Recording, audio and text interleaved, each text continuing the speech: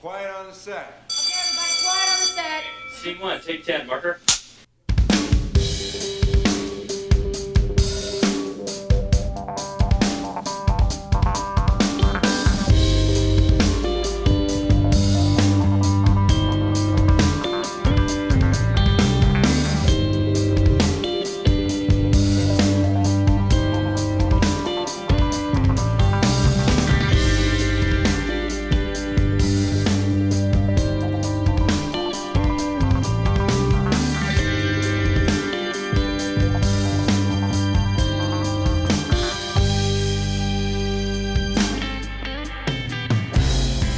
From the studios of WHUP-LP Hillsborough, welcome to Murmur.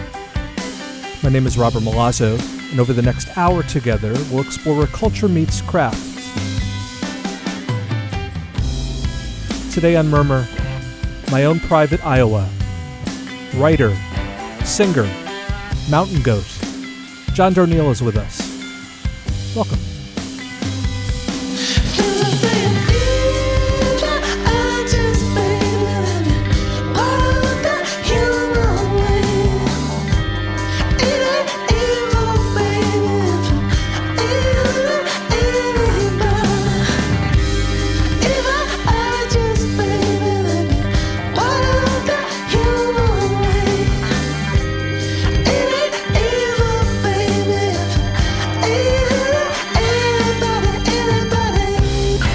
Welcome to Murmur.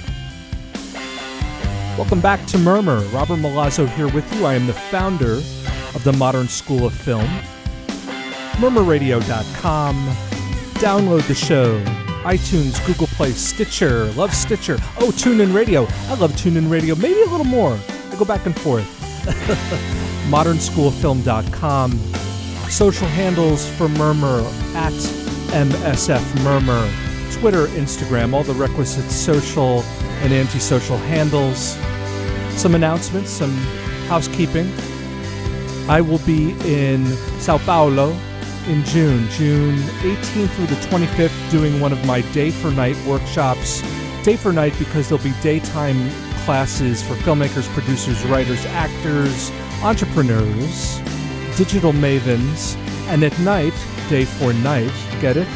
I will be doing some guest discussions. Really excited to talk to the guests we have lined up for you in Sao Paulo.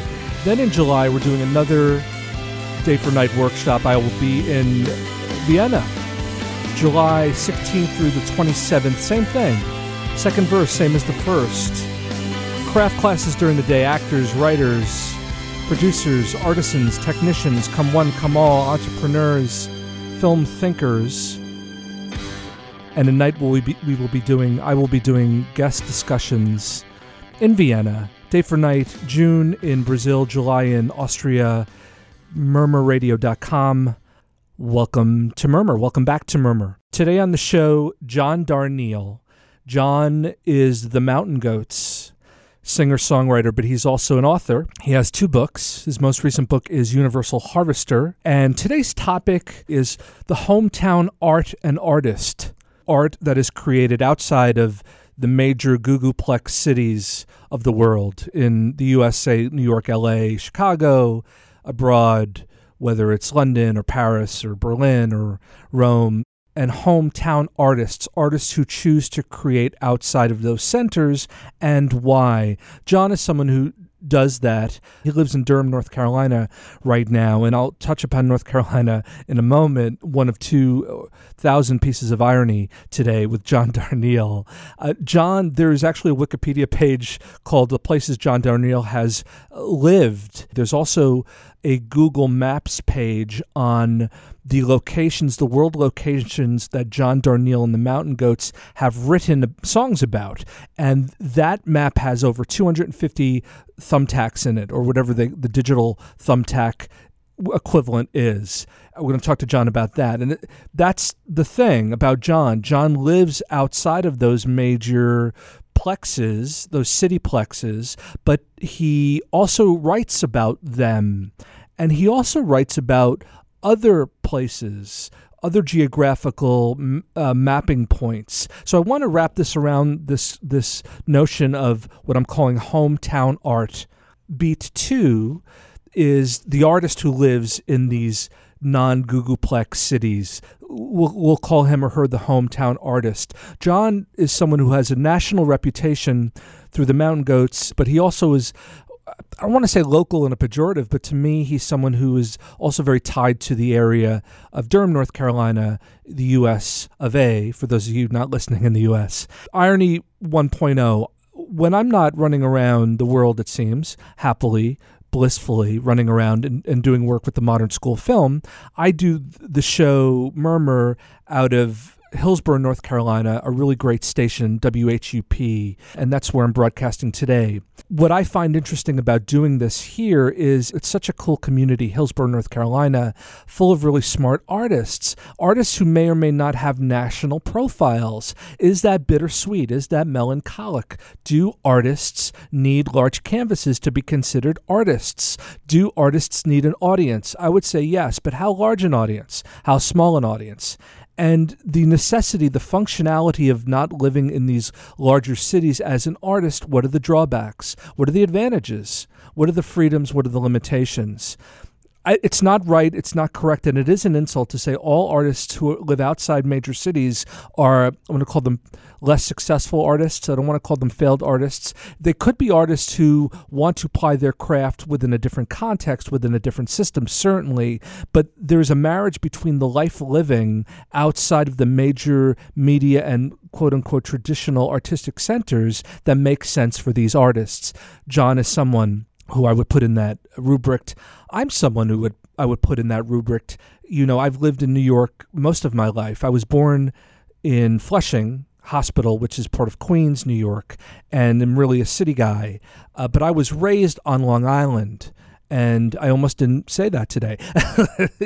Long Island is its own episode, and I hate to reference it tangentially because it's a whole universe. It's like Sicily is to Italy, Long Island is to New York. But I was raised on Long Island, a small town on Long Island, in the eastern end of Long Island, and that created a certain personal ethos. There were no real artists per se in Mattituck, in this small town. There were arts and crafts, and there are arts and crafts in most towns. There are people doing their detasseling, doing their crocheting, doing their painting, doing their watercolors, doing their music creation outside of these major metropolitan areas. What is the longing there? Is there longing there? There are decisions that have led these artists back to these smaller centers. What are those decisions?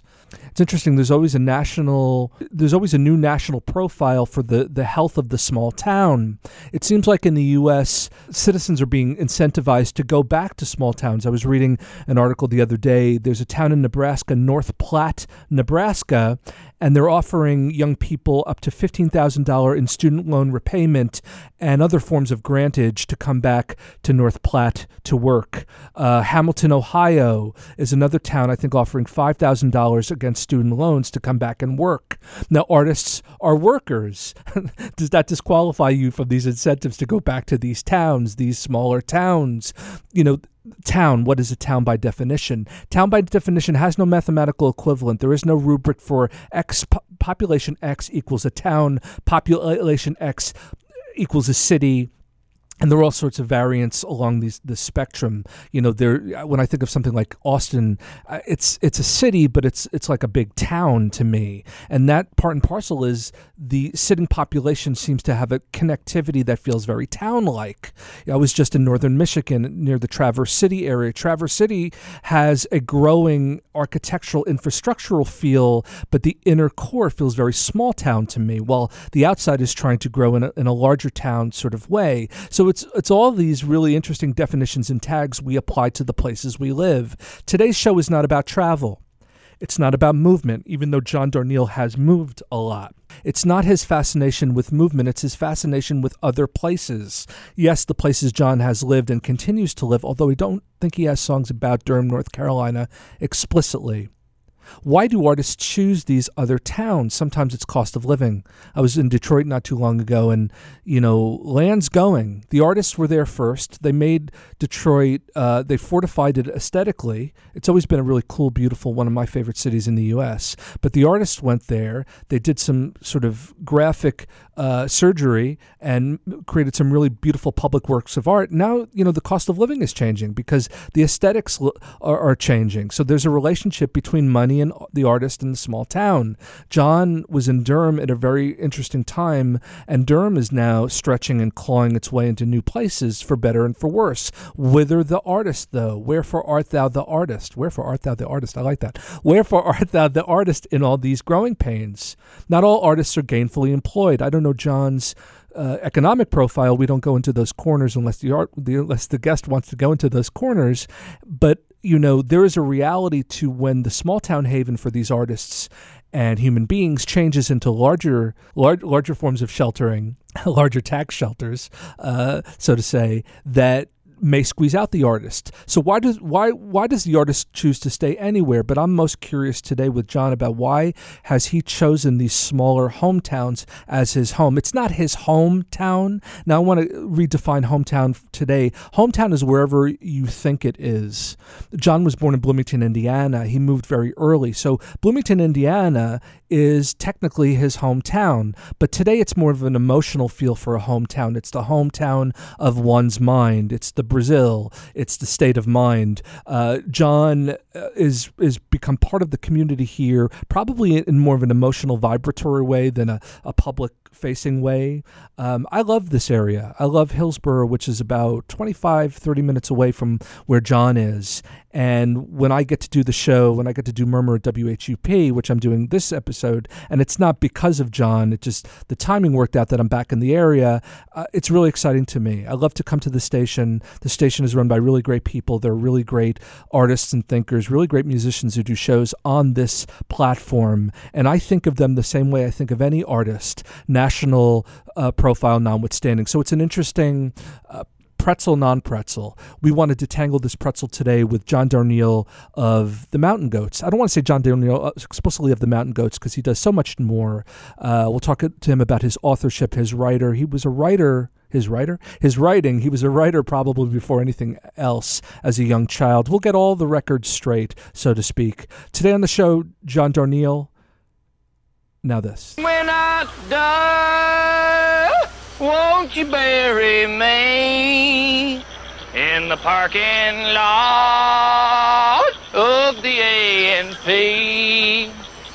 Blow out the candles and blow out the lamps and light my pyre with my trading stamp. Yeehaw! I had $3, but I needed 4 to go to heaven and redeem my soul. Hey, what happened to 2, Mike? I had $2, but I needed 3 to deliver me from the A&P. Bravo, Mike, bravo, bellissima. You really make all that up? I used to think I was a really great quarterback in high school. Still think so, too. Can't even bring myself to light a cigarette because I keep thinking I gotta stay in shape. Good job. You know what really gets me, though? I mean, here I am, I gotta live in this stinking town, and I gotta read in the newspapers about some hotshot kid, new star of the college team. Every year is gonna be a new one. Every year is never gonna be me. I'm just gonna be Mike. 20-year-old Mike. 30-year-old Mike. Oh, mean old man Mike. These college kids out here, they're never gonna get old. They're out of shape. Because new ones come along every year. They're gonna keep calling us cutters. For them, it's just a dirty word. For me, it's just something else I never got a chance to be.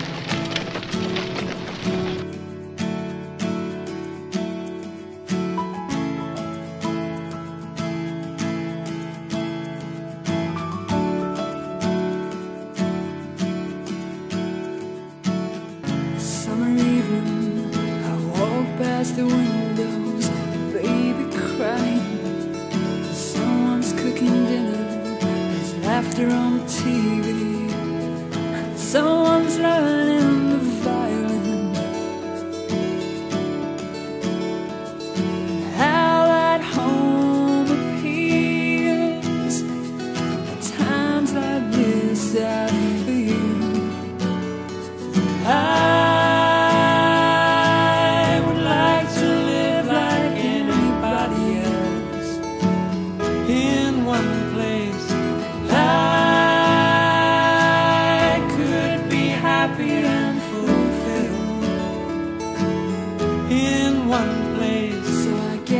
map out. Get the map out. Draw a line of where we've been. Goes through sea and sky. Goes through sea and sky. 25 planes this year. And it's only July. This is not some Bible like on the road. Oh no, it's just a song about coming home. And whether I could live like anybody else in one place, I could be happy and fulfilled in one place. You know that I found I'm happiest weaving from town to town. You know, Bruce said we should keep moving around. Maybe we all get too tied down. I don't know. Yeah, I don't know. Happy to be home. It's been said that we spend our whole childhood trying to leave our hometown and the rest of our lives trying to return. This is an idea that both vexes and fascinates me. It vexes me because I was born in New York but raised in a small town, so I cannot conceive nor concede that I am attempting to return to that small town. While I deal with the vexation, we need someone to deal with the fascination. We need a cartographer. Not so coincidentally, we have an expert cartographer on the show with us today. Additionally, he is a writer, a musician, an author, a singer, and he and I have two things in common. The first I'll reveal now. We've both found ourselves at one point or another in Swedish emergency rooms. I'll reveal the other later. Please welcome to Murmur, Mr. John Darnielle. Hey, John, welcome to the show. Hey, man, good to hear your voice. I am pretty good. I will probably start to sound a little nervous and hurried at about the 35-minute line because there's a thing at my older son's school tonight that I want to go to. Gotcha.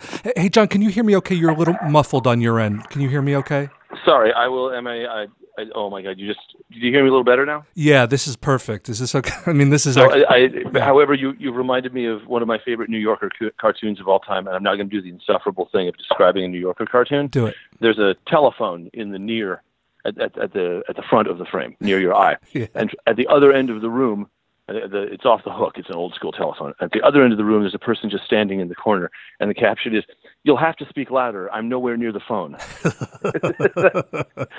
Yeah. I really adore this cartoon. I was getting myself a glass of wine and tilting away from my face. It's okay. So like I say, sorry, go on, man. And the other thing about being a cartographer is I can't draw, and I really wish I could. Especially I play tabletop games sometimes, and one of the things you have to do is draw maps. Yeah. And everybody's game about it. It doesn't have to be a good map, but I always think, man, imagine 16th, 17th century cartographers, the sort of the incredible art, because so much imagination had to go into it, but it also had to look like it didn't come from your imagination. Well, let's draw a different map. You hate quoting New Yorker cartoons. I hate referencing Wikipedia, but apropos, there's actually a Wikipedia page on the places John Darnielle has lived. I stopped counting. Have you ever seen that Wikipedia page? No, but the thing is, it's funny because it does not seem like that many to me. I think I can do them. Right. Especially if you went to college somewhere other than your home, I think, so I was born in Bloomington, Indiana, lived there for about the first year of my life. Then my parents went out to the West Coast, and while they were finding a place to stay, my dad was going to teach at Cal Poly San Luis Obispo. So I think we lived briefly in Pismo Beach and then in San Luis Obispo. Then the divorce happened, and I was in Milpitas.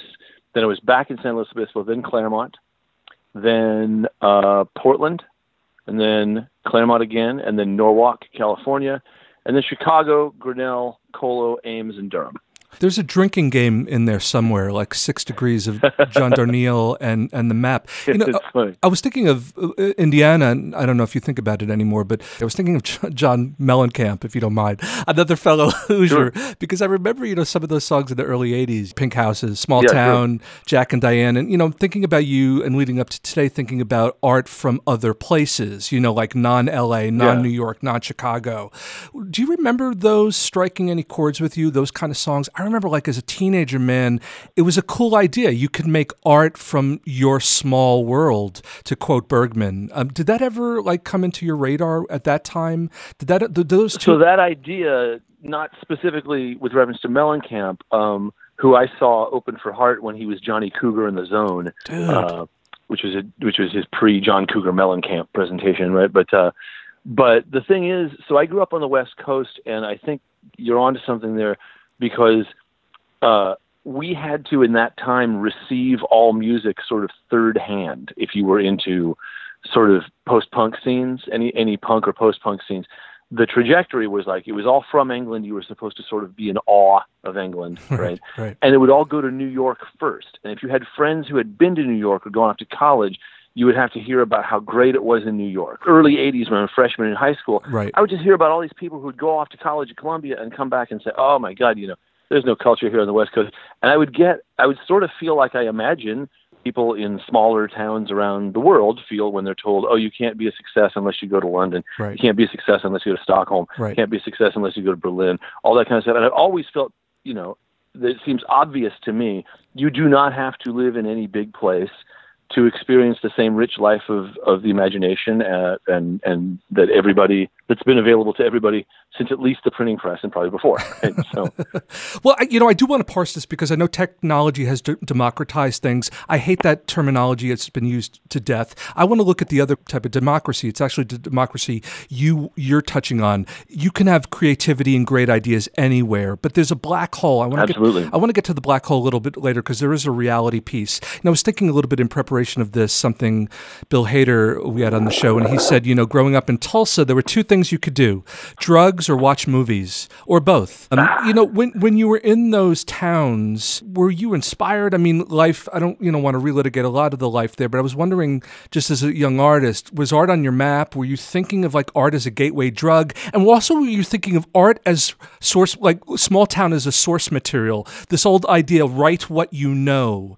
We can work backwards. Yeah. Do you believe write what you know? And were you knowing and writing during your act one of your life, let's say up till high school? So I have a long spiel about that. I'll begin by saying I've been writing for a very long time, but I didn't get much good at it until my mid-20s at the earliest, and I would probably say late 20s.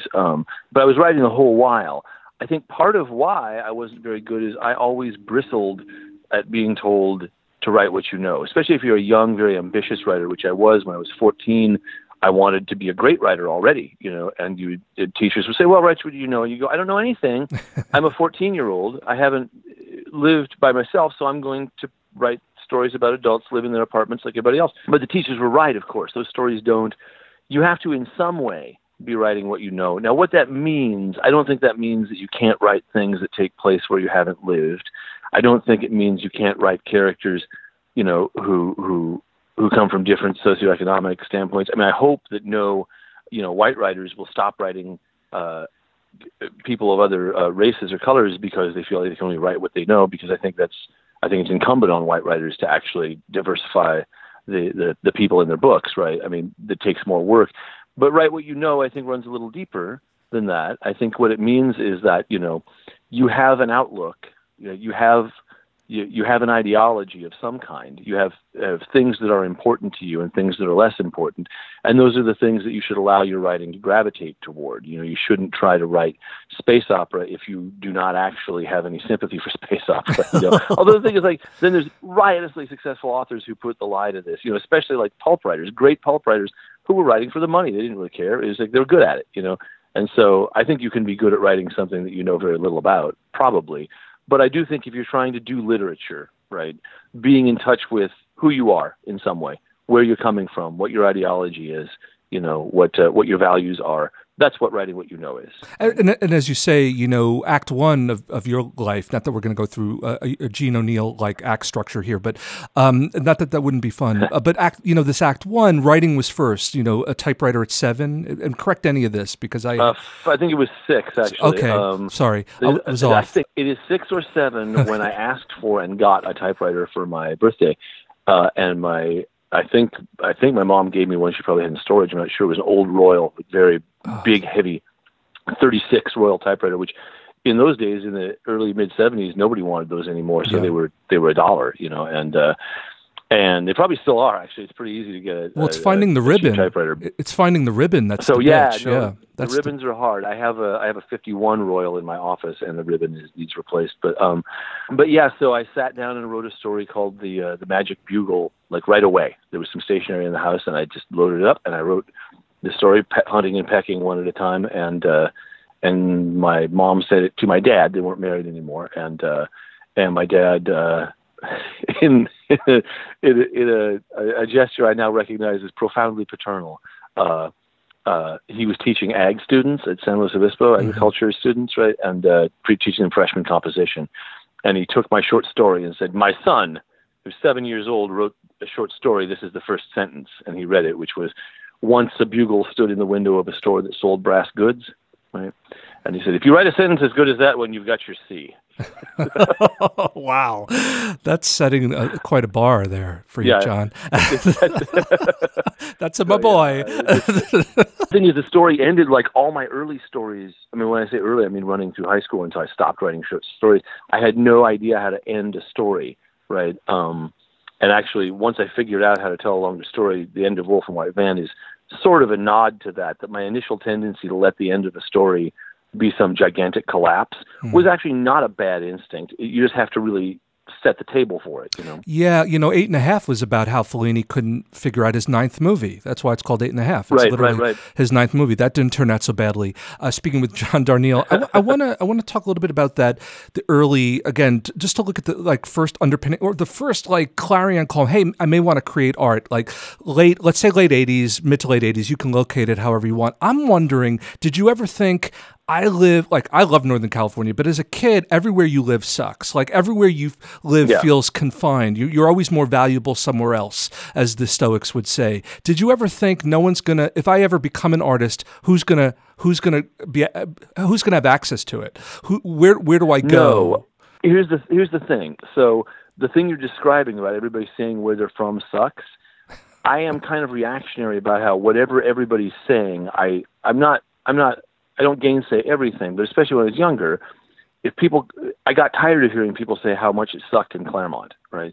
I would think, Claremont's actually pretty good. We got 5 colleges. We have, they screen, this is pre-VHS, they screen foreign films every Sunday night at Avery Auditorium in Pitzer, it's near LA.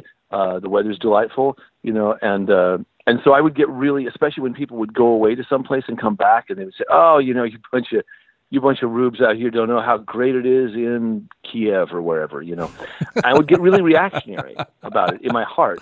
And in fact, there's a whole series of Mountain Goats songs, the ones that begin with the words going to, right? Yeah, going to, of course. The sole motivation to writing those songs was to make fun of my friends who would always announce that I'm going to go to Berlin because you people don't really understand culture here, so I have to go to Berlin, really to get the dose of culture that I need and stuff like that. And I would think, no, my first favorite work of art was The Wizard of Oz, and I agree with Dorothy Gale that if you go searching for your heart's desire and you look any further than your own backyard, you need to reconsider. I haven't got her exact quote, but if you go looking for your heart's desire, you probably don't need to look any further than your own backyard, and I think that's true. The fact that people move to New York to become a writer will mystify me forever. We have a lot of books about people in their 20s trying to live a creative life in New York. We have a lot of those books, right? Yeah. And I'm sure many of them are very good. I don't know because I don't want to read any of them, right? But I understand that those books are popular. But I think it's much more interesting to me to read something that takes place in Pittsburgh or Orlando or Iowa, or Minnesota or wherever. If you read Louise Erdrich, she doesn't need a large metropolis to write some of the most affecting, amazing fiction of the past 50 years, right? So I've always had that sense of wherever you are, if you don't see the virtue in it, that points to a defect in yourself. Obviously this isn't true if you're in prison, or in some horrible historic situation. Yeah, I'm going to write that down. But yes, sorry, go ahead. But I really believe this is wherever you live in this world, there is probably sufficient fuel. We have the evidence of enough writers who didn't, who didn't need to travel to any big metro. There's some, but among Romans especially, writers would get from the outlying provinces to Rome, and then they would immediately start writing about how there was nothing of value except the countryside. As Everything But the Girl once sang, in the end, if you take care, you can be happy or unhappy anywhere. That's a good line. Yeah, it is. It's a great song. One Place is the name of that song, speaking with John Darnielle. Which record is that on? It's, their acoustic version of that is the best. It's Everything But the Girl acoustic. One Place is the name of the song. In the end, if you take care. Everything But the Girl or the Cowboy Junkies? Everything But the Girl acoustic. Because I've been intending to get into the Cowboy Junkies for years. Yeah. I'd like one of those bands. I'm not going to ask why. Just because I have the sense that they're better than... They hit the scene with a cover of Sweet Jane, and it was, in my young and extraordinarily opinionated view, the wrong version of Sweet Jane to be covering. So I never really looked any deeper into them, but they seemed like they were probably pretty cool. But one of the great band names I think of all time. I want to talk a little bit about someone who wrote to you around 1994. Again, correct the record if I'm off a month or a week. Someone wrote to you about how much they liked the Mountain Goats, and this led you on a journey to Iowa. Talk a little bit about that moment and about moving to Iowa. And about this fan, who I hope is still a fan because she's your wife, Lalitri. It's a little different from that. It's not that she wrote to me. It's that we were on a mailing list together, which that really dates this story very nicely. That because I was getting fan mail from around the world, and it was really exciting to me. And people would send it to Dennis at Shrimper, and he would forward it to me, or they'd find my address somehow.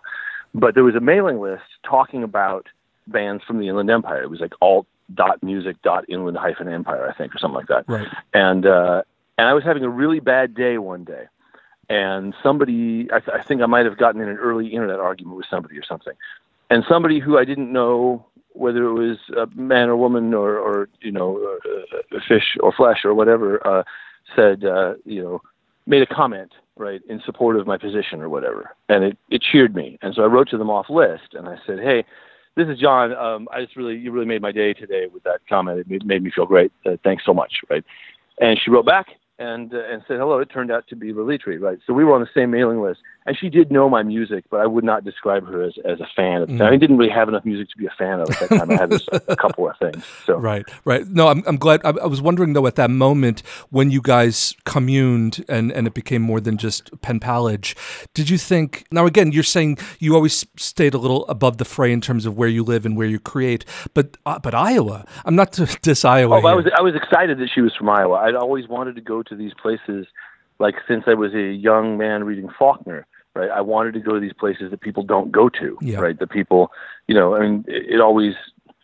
are the places I wanted to see. In Iowa, I barely knew anything about it, and so whenever somebody would say, oh, I'm from Springfield, Illinois, I'd say, oh my God, where is Springfield, Illinois? Very exciting to me, places I didn't know anything about. That's still true. If somebody says, oh, I'm from a town in Poland, this has happened a couple times that we, in Poland and in Italy, the Mountain Goats got to go to towns I didn't know about, right? That's exciting to me. Like places, I'm much more interested in the stuff I know nothing about than I am in the stuff I already know about. And this is always how I've been. I'm a curious person. And so I heard she was from Iowa. I said, oh, wow, I've never even been to Iowa. That's really cool. What's that like, right? And that's a real earnest position for me that like I was very interested in that. And I already, as I say, had this sort of indwelling tendency to want to defend the places that people say are boring.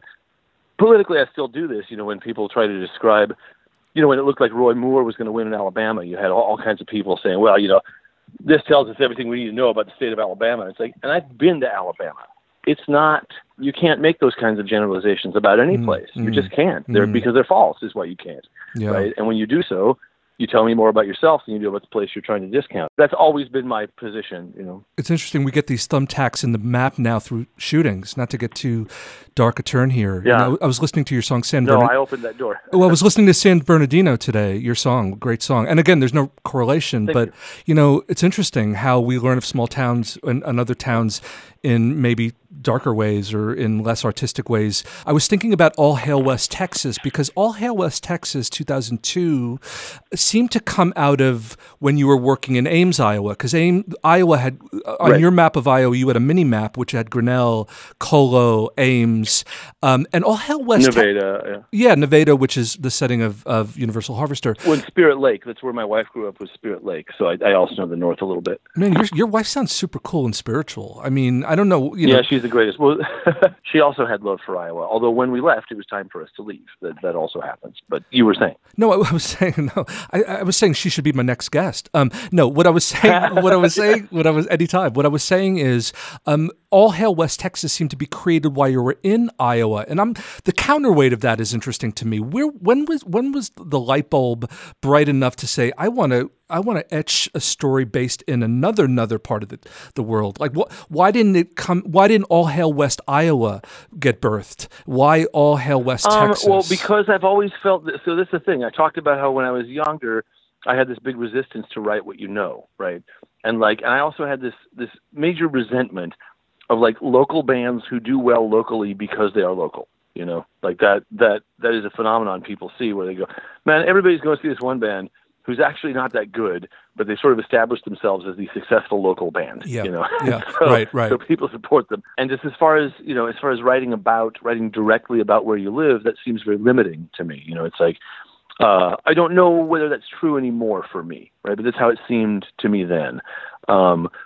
But the other thing is, when I wrote All Hail West Texas, so I think it's probably 1999, 2000 when I'm writing it, right?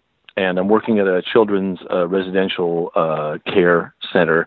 But I've been on tour a lot at this point. I've been touring since '95, right? And I remember the first time that I think it was the second tour I did, the second leg of the big tour I did with Alistair Galbraith in '96, I think. We flew to Austin and we played an Austin show. We played a Houston show. I feel like we maybe even played a Dallas show. And then we got in the car and we were heading west, right? Us two and Bill Meyer driving us. And you leave the big cities of Texas and you drive. Oh, we played Denton. That's right. We played in Denton and we began to drive late at night, right? And about an hour or two after you leave, the buildings and the lights get more sparse and the sky gets darker, except then it gets brighter because there's a riot of stars overhead, visible constellations, you know, the Milky Way, stuff you don't see in the big towns. And you're still in Texas. And then you drive another couple hours and you're still in Texas. And it's the middle of the night and it's utterly beautiful. And you go, hey, Bill, can we pull over just to look up for a minute, you know? And you do, and you realize there's this huge chunk of country that we call West Texas, but that existed when dinosaurs walked the earth, right? Where if you stand in the middle of it, you can really feel like you're in the presence of the Almighty, you know, something ancient and primal and beautiful, and that's sitting there all the time, right? It's like as we go about, you know, our daily self-possession, this thing is happening every night in this region, right? And I would argue also is happening everywhere else, except the streetlights blotted out. But yeah, so I had this moment, you know, I was standing outside the car at 2 a.m. after a Denton, Texas show, driving as far as we could to split the distance between Denton and a New Mexico stop, Albuquerque. And you have to do as much driving as you can between stops like that. So yeah, so that was the germ of that, was the feeling like there's a whole life being lived out here that nobody ever thinks about outside of the people who live here. And that's always interesting to me. I mean, I think, you know, so many writers want to write about outcasts, about outsiders and stuff, but my outsiders are the ones that the more successful outsiders like to sort of try and put in boxes, you know. Well, one of the pieces you mentioned about Universal Harvester was one of the questions in the book is who someone is and where they're from. I love how you stitch those together. I mean, they're sort of inexorably linked. A couple other thoughts, and then we'll let you go. We're speaking with John Darnielle, so graciously giving us his time today. Think about Universal Harvester, set in Iowa, Nevada, don't call me Nevada, Iowa. The video store, it's funny, the video store was always a convergence, maybe because I'm a cinema dork from long ago. I loved hanging out at the video store. Where are you from, though? Tell me more about yourself before you... Shit, man. I'm from New York, raised on Long Island, which is another country. So I don't really come from a small... Well, what part of Long Island, though? I was fucking afraid you were going to ask me that. North Fork, East End, a small town called Mattituck. So I asked this for several reasons, but the first time I went to New York, all my life, like I told you, New York exists. I almost went when I was 14. I placed in a literary competition. I was the first person from our class to do so. My teacher was so excited. She'd been trying to get somebody to win that one forever. But then there was a meltdown in my house, so I couldn't go to New York, right? And then all my friends started going to college, come back, say how incredible it is, right? And then the Mountain Goats happens. And in the summer of '94, a guy who was releasing records by me set up 4 or 5 shows, and Rachel and me flew to LaGuardia and then went to Dan's house in Port Washington. My best friend was from Port Washington. I know, John Cassavetes is from Port Washington, but go on. I'm sorry. Well, but the thing is, like, it couldn't have been less New when York. You first go to New York, if you're from outside, you totally expect to see Manhattan. That's Right. what you are conditioned to expect, the cinematic Manhattan. Right. And I was in a backyard hearing cicadas for the first time in my life, right? And I was like, oh, people have been lying to me about New York. Right. This is incredible. Well, you wanted Martin Scorsese, you got Hal Hartley, New York. Long Island is... But I wanted. Yeah. I was so. I mean, to this day, like when because people run down Long Island a lot, and I noticed. And I'm like, no, I have had nights on Long Island that I would not trade for any nights in the great cities of this world. The thing about Long Island is, before we get to the last couple of thoughts here with John Darnielle, we don't suffer fools. I don't care how famous you are, and I love that about it. It's not a brusqueness. Yeah, it's great. There's something about the world. The Earth is flat, like emotionally flat. There's something about that tolerance. We'll litigate that some other time. I was thinking about research for Universal Harvester. We had Mike Patton on the show. Mike just did a soundtrack for a score for a film that takes place in Nebraska. He said, I didn't know the first thing about Nebraska, even though I've toured there. What kind of mental homework did you do for Iowa in the 70s and the 90s? Well, you were there in the 90s, but in the 70s, like what kind of mental wallpaper, what kind of influences were you eating up to write about it? So I knew my mother-in-law, Nancy Shivanatai, when she was alive, and she spent most of her life in Iowa. She grew up in a town called Sibley, up north. And I'd been to family reunions there and hung out with her mother there in Sibley, which is, I mean, we're talking about, a couple of hundred people, and most people can't imagine that actually being the confines of your town, but I've been to those towns and spent time, spent weekends in those towns, and longer and known a lot of people from there. I worked in Iowa, and people who I worked with, when you hear them talk about where they're from and where their family is from, they have this habit of tracing the cartography, the geography. And the thing is, I started writing that book, the opening piece, and they're talking about fishing. I was poking gentle fun at the way that Iowan people will stand around and talk about who's from for so long that you want to go, yeah, but what did he do there? Right? Did he leave some kind of a mark besides the fact that he lived in Urbandale? Right? And so, but they can get a lot of mileage out of, he was in Urbandale, but he went up to Sibley for a while to take care of his mom. And then she got better. They didn't expect her to, so he went back to Urbandale for a while. Old job wasn't there, but he got a new one for a very similar firm. And he's not in the same Urbandale house. He's a different neighborhood now, right? And they can do this for a long period of time, right? But I realized while I was writing that this is actually a love story, right? This is a way of describing, of keeping your people near to you, right? Which is something that those of us who wind up in the bigger places often fail to do. And I think it hurts us. I think it really, placing that value in the internet or wherever, placing that value at something you can keep up without coming close, without approaching your people and saying, hey, I see you're still here in Urbandale. I thought I'd stop by. I think it's important stuff, and I'm not putting myself above anybody. I have, for one, I don't like to hang out with people generally, so I talk a good game on this, but I'm usually by myself.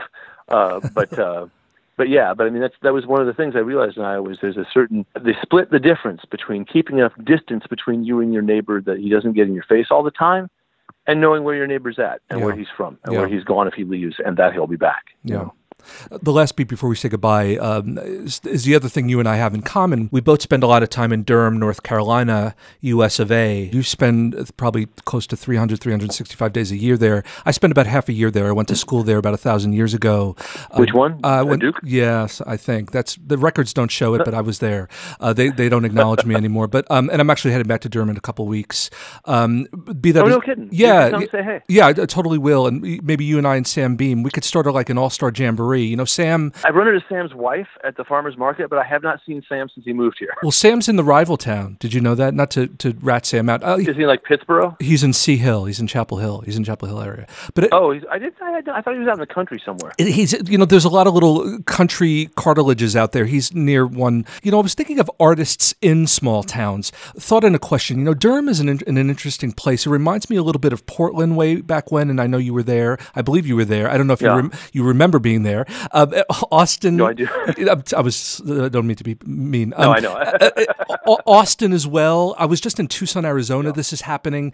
Artists come into these towns, make them super duper cool. They take advantage of cheap spaces, and then they price everyone out. I'm not blaming you. I'm just saying it's a weird phenomenon with artists in small towns.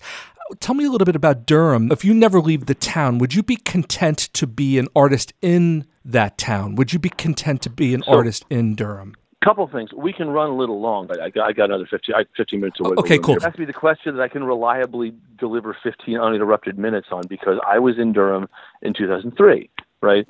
And there was nobody moving to Durham then. And I didn't move here to start any cultural nothing, right? I moved here because it was what we could afford, and downtown it wasn't empty, but a lot of the buildings were, right? And people, if they were moving around here, they moved to Chapel Hill, or they moved to Scarborough, or they moved to Raleigh, which is a whole different world. But nobody was moving to Durham. But some development started to happen. I would think I probably put it about 9 or 10 years later, 2012, 2013, possibly even a little later than that. It has happened very, very quickly. But the thing is, the part of it that's extremely close to me is after I wrote Wolf and White Van, I had a child, who in the middle of editing that, when I was editing the manuscript, my first son was rolling around on the floor on the paper as I was assembling the parts of it, right? Now I have 2 kids. You can do a book with 1 kid in the house, but with 2 in the house, that's pretty rough, right? If you don't have a live-in helper or something, there's a lot. And plus you're distracted by them just for yourself because they're delightful, And so I got an office. And the office I got was in Golden Belt, which is a 1926 former textile mill. And they used to make the strings that tied the bags on Bull Durham tobacco. That was their main thing. During the wars, they made socks for the troops. And it's a beautiful old building with these beams that are so fat because the trees that were hewn to build them were 250 years old. It's a big fat beams, beautiful old building. And I shared space with the Triangle Literacy Project, which taught young men, entirely young black men who were having struggles in their lives, would get them GED, right, and get them work experience. It was an amazing project.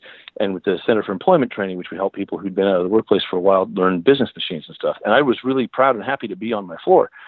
But my building was bought by, I don't know who, but I do know who it's property managed by, and it's a company from outside of the city, somewhere like Westchester or something like that. And what they do is they property manage buildings that are being repurposed, right? And we all got our walking papers, 1 in a row. First, they kicked out the Triangle Literacy Project, then they kicked out CET, and then they came for me last month, and they said, "Hey, we have a different idea for this building. We'd love to see if you could end your lease early." I didn't want to argue with them about it, so I've moved into a building downtown, which is owned by a credit union. That's a super great credit union called Self-Help that will be around. They'll own it forever. But I mean, the thing is, I have been here and watched the entire process of there were a bunch of people moving here because they wanted to do cool work, but they couldn't afford to live where all the art galleries were. So we lived here, right?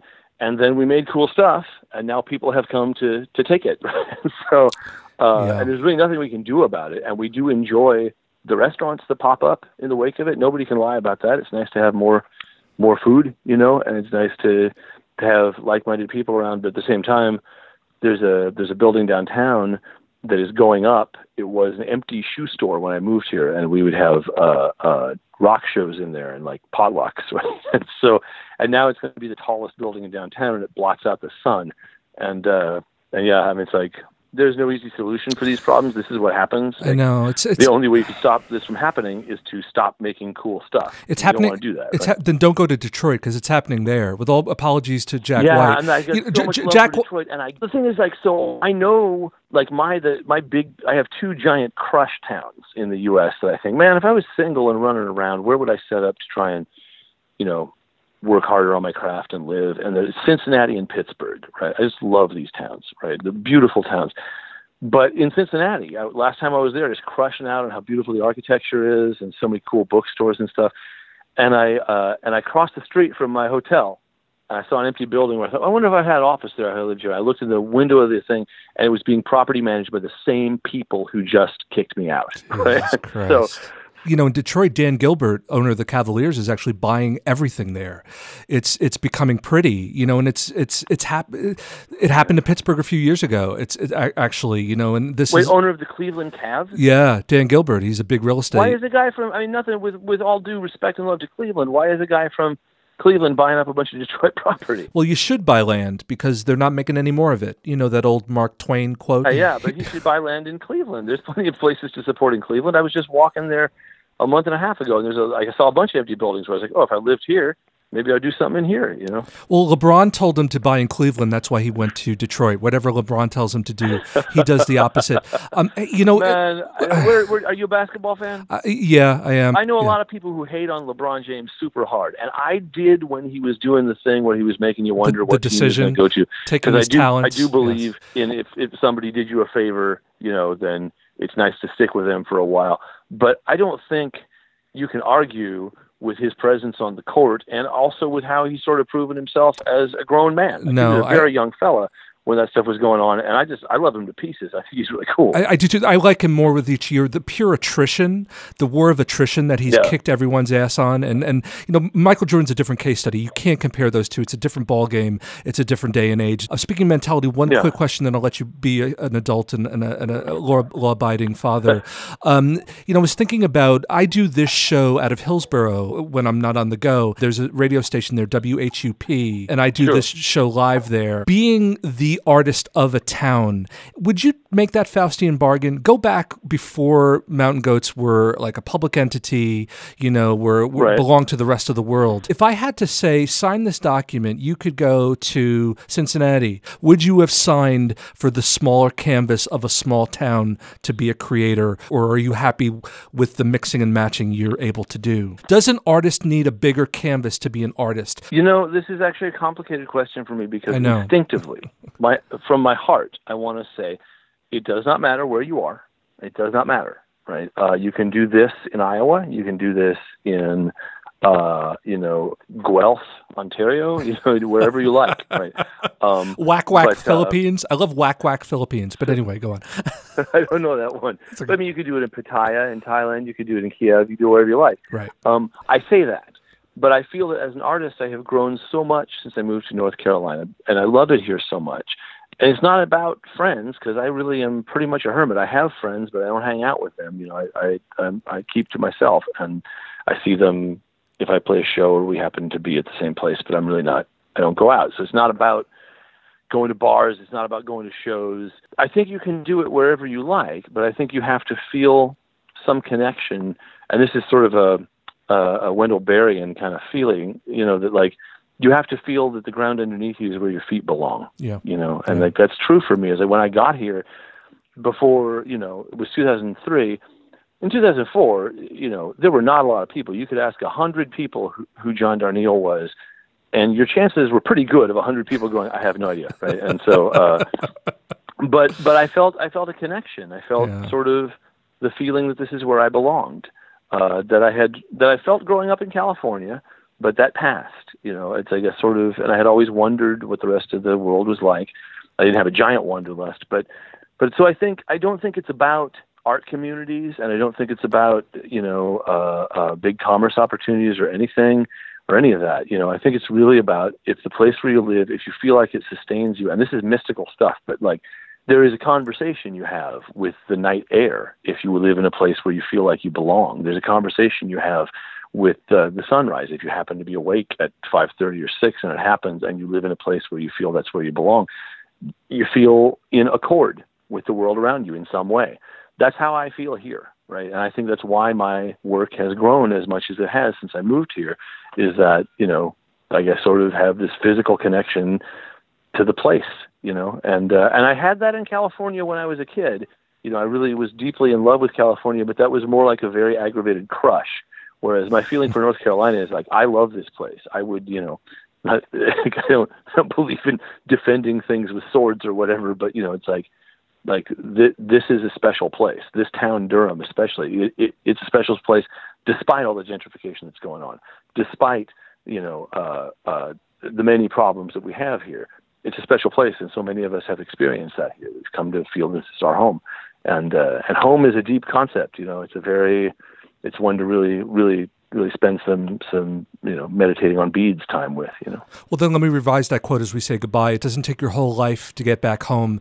It takes 3 or 4, maybe 5 decades. Hey, man, welcome home. I'm glad you found it. Thank you. When I'm in Durham, the coffee at Coco Cinnamon is on me. You know that they've moved? Well, there's 2 locations now. There's the downtown. They still have the old one. They still have the old one. Yeah, the new one is very near my house. I can walk there. Well, let's go there. I forced Sam Beam to meet me there. If I can get that hermit to meet me in public with sunglasses on, maybe there's hope. Maybe there's hope for you and I being friends, man. I'm around. If you need me, I'm here. Give a holler. Just text me. Put me in your phone and holler when you're around. And if I am here, we will meet up and say hey. And we'll talk about Long Island because seriously, like. I have I had this long-standing threat to write 1,000 poems loosely based on the Ricky Casso event. That is a threat. That's a threat against nature. Hey, man, I only ever make it through a couple poems before I get distracted by something else. All the best to you and the family. Continued happiness in Durham. And I'll see you when I'm there in a few months, man. I'll definitely ring you up. A real honor to be on your show. Thank you so much. I'll talk to you soon. Be well, John. Ciao. Take care, man. Peace. In the end, if you take care, you can be happy or unhappy anywhere. I think we may be all alike. Too much, baby, on one place. I know I never would deny the need for one place. I think we may be all alike. Too much, baby, on one place. I know I never would deny the need for one place. For one place. For one place, baby. One place, baby. It goes through sea and sky. Goes through sea and sky. One way goes through sea and sky. Still I'm happy to be home. Oh, still I'm happy to be home. Goes through sea and sky. Sea and sky. It goes through sea and sky. Get the map out. Get the map out. Won't you, baby? Get the map out. Get the map out. Get the map out. 25 planes this year. Get the map out. I've been on 25 planes this year. Get the map out. Get the map out. Come on, get the map out. I said, get the map out. So just to put a coda on Richard Ricky Casso, he murdered his friend. They were teenagers at the time. He murdered his friend, Gary Lauwers, in Northport, New York. My aunt lived in East Northport. My parents lived in East Northport eventually as well, so I know the East Northport area. Ricky was arrested, and the murder seemed to be drug-induced, to say the least. Ricky claimed it was mescaline. The cops later claimed it was LSD. Does it really matter at that point? Ricky was arrested, and a few days after his arrest, he hung himself in his cell, and his father later committed suicide as well. Long Island. There's actually a really great article called The Devil in Long Island by Ron Rosenbaum. If you want to learn more about it or not about Long Island, go to The Devil in Long Island. Ron Rosenbaum, 1993, I think the New York Times published it. It was in the New York Times Magazine, if memory serves. It talks about why Long Island is the way it is. I'm going to read it again because I don't think I figured it out. And if I figure anything out, or if you figure anything out, email me at the show, murmurradio@gmail.com. In the meantime, I want to thank John Darnielle for being with us here today. Murmurradio.com. Download the show, iTunes, Google Play, Stitcher, TuneIn Radio. The list is growing, friends. Social handles, follow us, Twitter, Instagram, @MSFMurmur. Visit themodernschooloffilm.com for all your Modern School of Film needs. I will be in Sao Paulo in June 18th through the 25th, doing a day for night workshop, Come One, Come All. Follow me to Vienna, July 16th through the 27th, day for night. It's not where you are, it's what you're doing. See ya.